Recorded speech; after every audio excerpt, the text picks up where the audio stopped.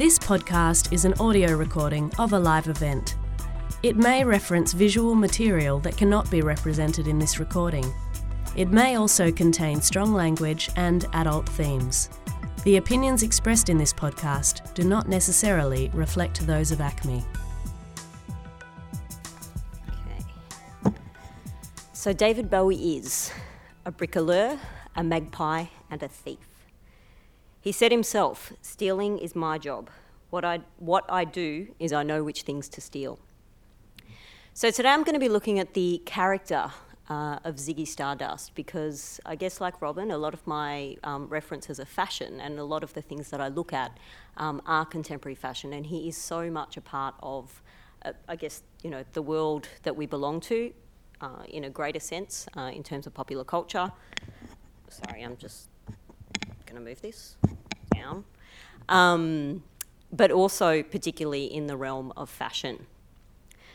So what I wanted to do is I wanted to know where he came from and what were the things that he was drawing on in order to create the image that he created.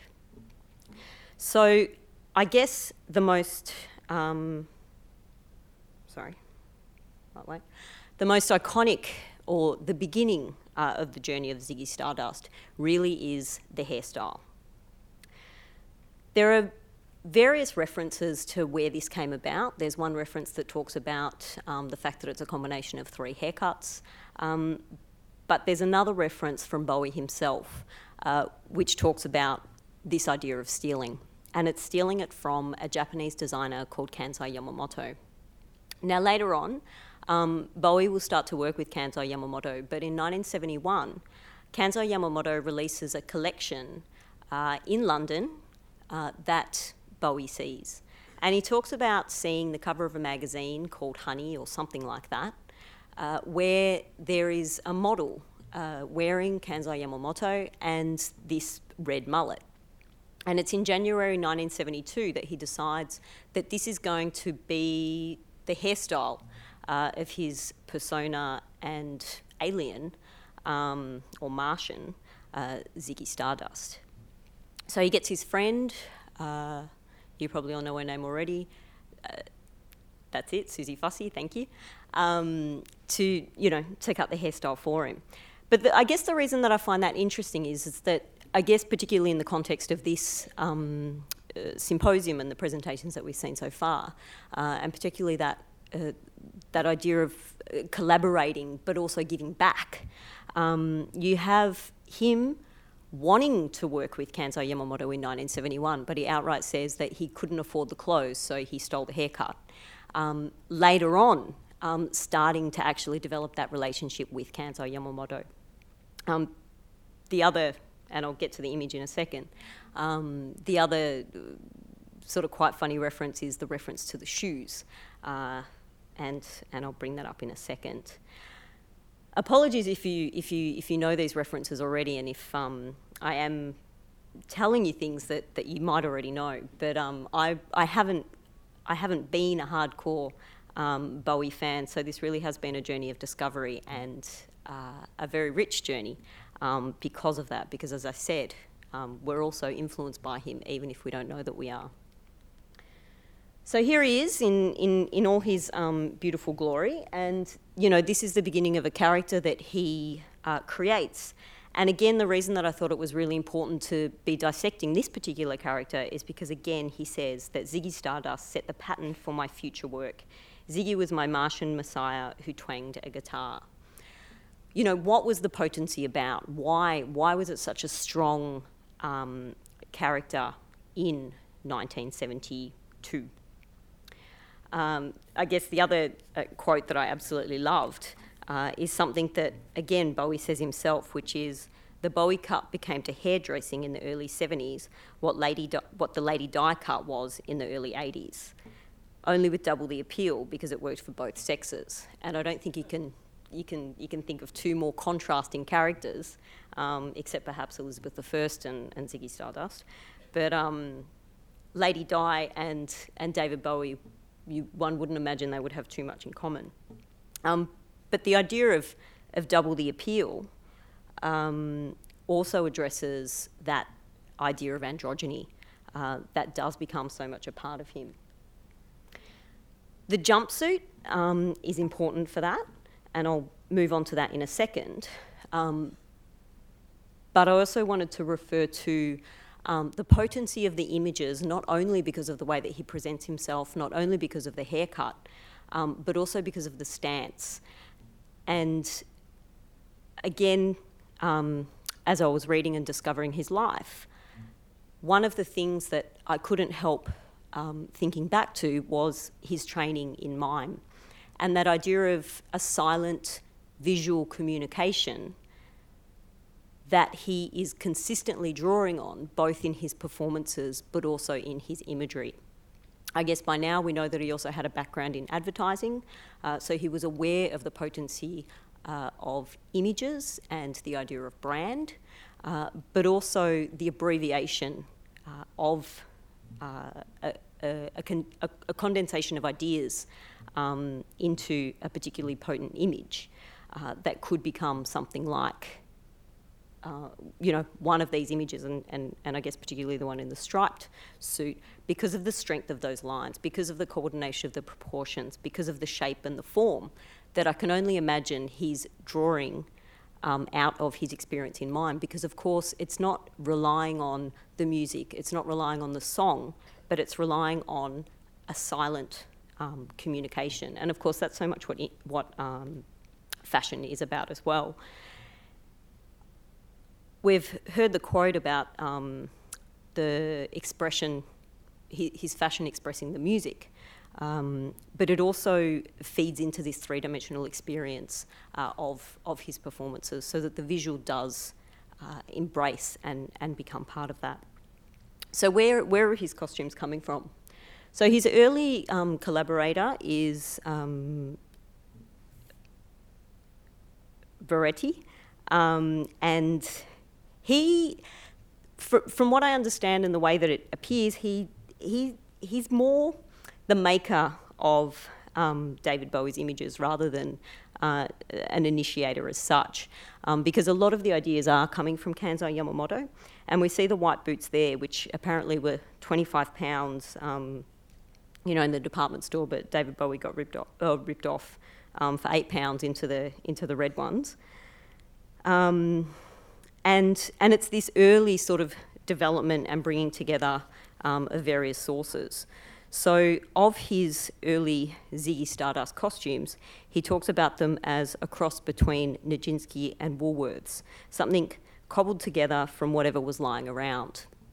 And I think the use or the relationship with Beretti in the early days is particularly about that. It's this sort of bringing together of elements and asking him to make and guiding him in the costumes that he is making, because of course, Bowie's not making the costumes himself, but he's guiding. And there's sort of a team behind them all joining in. And the other reason why Kansai Yamamoto is interesting is because him and Bowie are both drawing on the same references. So this is just an image of kabuki, which is a Japanese theatre performance. You see, the masks, the makeup, and it's also a performative style where men are actually playing female roles. So there's artifice is completely embedded in it. These are images of Kansai Yamamoto's collections from 1971. So these are the sorts of things that Bowie would have been seeing and would have had and was referencing in his costumes. And what they're doing is they're playing on, I guess, the cliches of Japanese culture, and they're exploding them and bursting them out into a fashion scene. And this is very different to the sorts of things, I guess, we've been conditioned to believing are Japanese fashion, because there was an exhibition that recently toured, put on by the Barbican, which really called Future Beauty, looking at Japanese fashion, but it's so typical that in, I guess, dialogues around Japanese fashion that the beginning point is often marked as 1981, with the designs of Yohji Yamamoto, Rei Kawakubo of Comme des Garçons, and Issey Miyake, who is, of course, working in the 70s as well, but tends to be part of this trio. And this trio tend to draw on ideas of wabi-sabi, sort of quiet, reflective, poetic qualities, rather than this Japanese fashion which is occurring in the 70s via Kansai Yamamoto, which is a lot bolder, bigger gestures, bigger silhouettes, and drawing on more recognisable forms of what the West understood, I guess, to be Japanese fashion. So Kansai Yamamoto and David Bowie are sort of working separately, but they're drawing on the same references so that when they do eventually meet, Kansai Yamamoto talks about them being like a meeting between father and son, even though they're coming from different references from East and West. They are united in their thinking, which is why the collaboration works so well when Kansai Yamamoto then creates costumes specifically for him in 1973. So this is another image of Kansai Yamamoto's work from 1971. And then we have the first piece of Yamamoto's that David Bowie buys in 1972. So this begins their meeting. I'll just skip this because this was, again, thinking about that idea of poise, but also thinking back to the idea of the jumpsuit. And I guess for me, I was wondering why the potency of the jumpsuit, and particularly in the Ziggy Stardust period, it's a repeated motif. Where does it come from, and why does he choose it? And I think, particularly looking at this image, it allows him to create these exaggerated postures. So we know he's learnt mime, we know that he's training in using his body in powerful ways, and by becoming a second skin, or presenting itself as a second skin, the jumpsuit allows that for the body to come forward and create these sort of interesting shapes and these interesting forms and proportions, I guess particularly with the shoulder pads that are part of this ensemble. Another one of his references is Clockwork Orange, which has come out at this stage in order to represent the dystopia of the early 1970s. But what he wants to do is he wants to make it more joyful, more vibrant, more light-hearted. And what he does is he uses much brighter fabrics. But then that's also part of what's happening in London at the time, because they're coming out of the 60s, the hippie movement. There's a lot of vintage that's becoming fashion, or that has become fashionable through the 60s. Multicultural references, so drawing on Indian imports and fabrics that are all part of, I guess, the visual culture of London at the time. And these become part of the jumpsuits. But then at the same time, Ziggy Stardust is a character who is appearing because, I guess in some ways, the 60s was promising this arrival of, other lives, alien presence. And Ziggy Stardust creates it and presents it, which is one of the reasons perhaps why he's so well received. But of course in the 1960s, that jumpsuit also becomes part of the, the space uniform, the NASA, the astronaut. So it's very much part of that, I guess, outer space reference as well. But of course using it as a second skin has those overtones of eroticism, that skin-tight body that is completely exposed. But at the same time, a sense of androgyny, because it's one of the few forms in fashion that actually celebrates or identifies the similarities between male and female bodies as opposed to the differences. So what he does with the jumpsuits, or with the outfits in this particular phase, he's attracted to Clockwork Orange, I guess because of its potency, particularly at this time, but he also wanted his band members, the Spiders from Mars, to appear united like a gang as well. And again, I'm sure you probably know that it took him a little while to convince his band members to adopt these outfits, but apparently once they found out how much the girls liked them, they were on board. I think one of the great things about this image too is that even though it's in black and white, so even though you don't have the vibrancy of the red David Bowie mullet, he still has this sort of extra presence next to Mick Ronson because of the way that he is moving his body. The way that his kind of shoulders are moved, the way that his legs are positioned, he's still managing, I guess, to take over the floor in that scenario. So even though, the colour's gone, and even though they are wearing very similar ensembles, it becomes just another point about how clever he is at creating his own image, and how all those elements, like the shape of the hairstyle and that suit as a sort of coloured second skin, create that all those pieces come together to create that form of Ziggy Stardust, which then becomes so powerful and potent as a reference over and over. And then we just get to look at some other cool images that I quite liked. And then just looking at the makeup as part of sort of a unified whole. So what I found interesting is that David Bowie is actually doing his own makeup for Ziggy Stardust a lot of the time. So by the end of his reign, Bowie needed to allow himself about 2 hours before each performance to apply his stage makeup.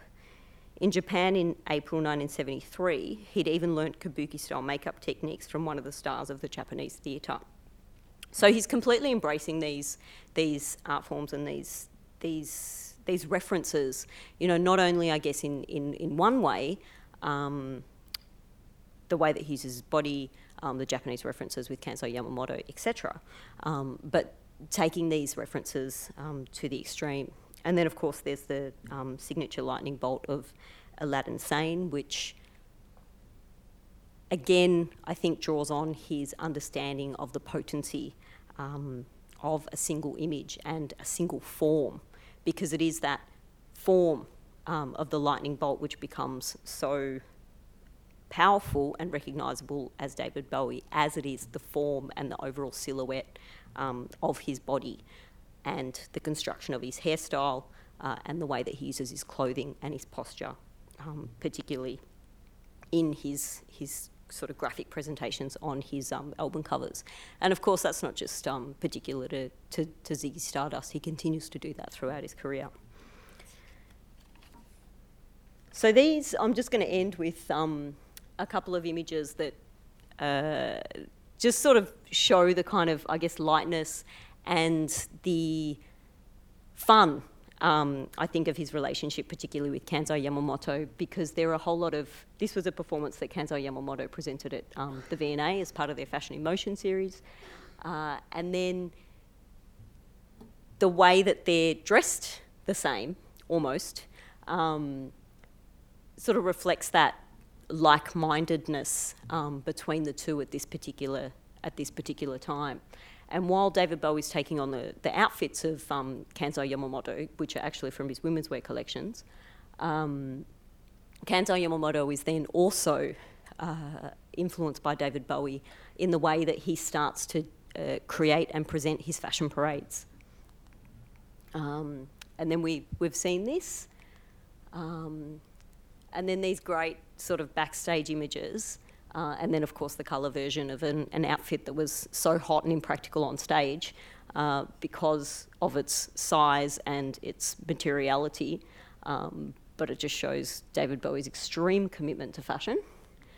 And then, of course, much more obvious, or I guess they're all obvious, sort of Japanese references, but the cape, which actually has words that, when pronounced, make out the sounds of the words David Bowie. So there is, again, an extra level of relationship there. So that is a little bit about David Bowie's Ziggy Stardust. I guess one of the other things that occurred to me in thinking about this exhibition is the sort of timing of an exhibition like this, and its relationship to someone like David Bowie. Because, of course, in the 70s, there's this sort of potency of the Ziggy Stardust tour, which is 1972 to 1973, so a relatively short time.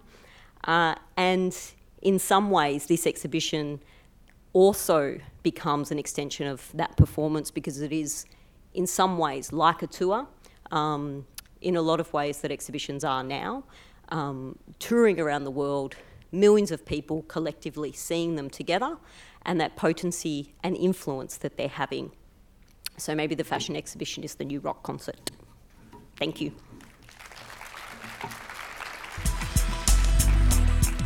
You have been listening to an ACMI podcast.